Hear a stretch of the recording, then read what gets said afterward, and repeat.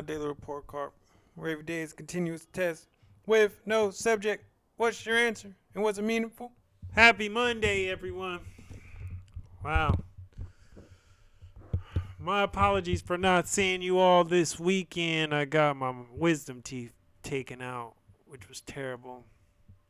No pain meds. Going through it. So, that was my weekend. And I'm just getting back to being able to talk. And talk we will. Because even though we thought about, you know, I've got my hand taking care of my health and recovering from this, we still need more. We still have to press on. That's why it's all about more. And with that, let's start it. First song in my head of the day, it's going to be Money Man, Live Some More. That was motivating me really through my workout. It was like, and the hook is like, he ain't got enough muscles, he need to lift some more. And I was like, you're right. You're completely right, Mr. Moneyman. What did I read today? So I'm still in the midst of trying to find a new book to read after finishing all of the Barack Obama books. And so I always go back to my forevers. And today is The 48 Laws of Power by Robert Greene. There are just some books you can never get enough of. There is always some new lessons to be learned. And to really get what you want, you have to be selfless and think about the grand scheme of things. And man, it's literally one of the greatest books made of all time. So shout out to Robert Greene.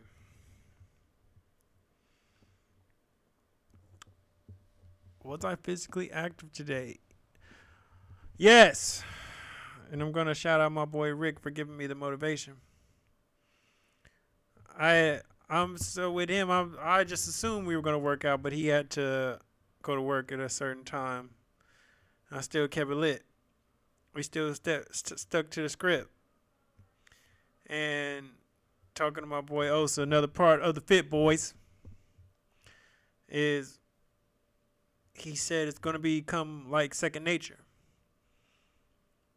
And I text back almost. And I was glad for that.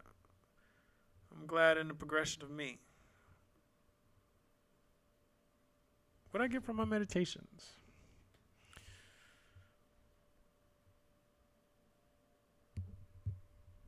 Ground yourself with past, current, and future suffering you will and have experienced. Know that through the withstanding of this suffering are where the greatest contributions to yourself and the world are made. Be comfortable in the uncomfortable prolonged moments of loneliness, doubt, and FOMO. People, what I succeed at today? All the goals that I set for myself that I want to become a standard, I have accomplished. And with those goals, I was surprised, like, damn, the whole day over. And it just makes sense. And I'm glad that I'm keeping my word with myself. I'm proud that I can keep an impeccable word. It's hard to do, especially when you have those high goals. Those attainable goals, yet still you have to go through something to actually reach those goals. I'm so glad for my support system and my accountability managers in my life because it's bigger than me. What made me smile today?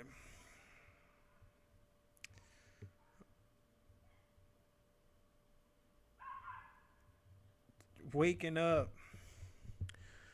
this morning and feeling in better spirits,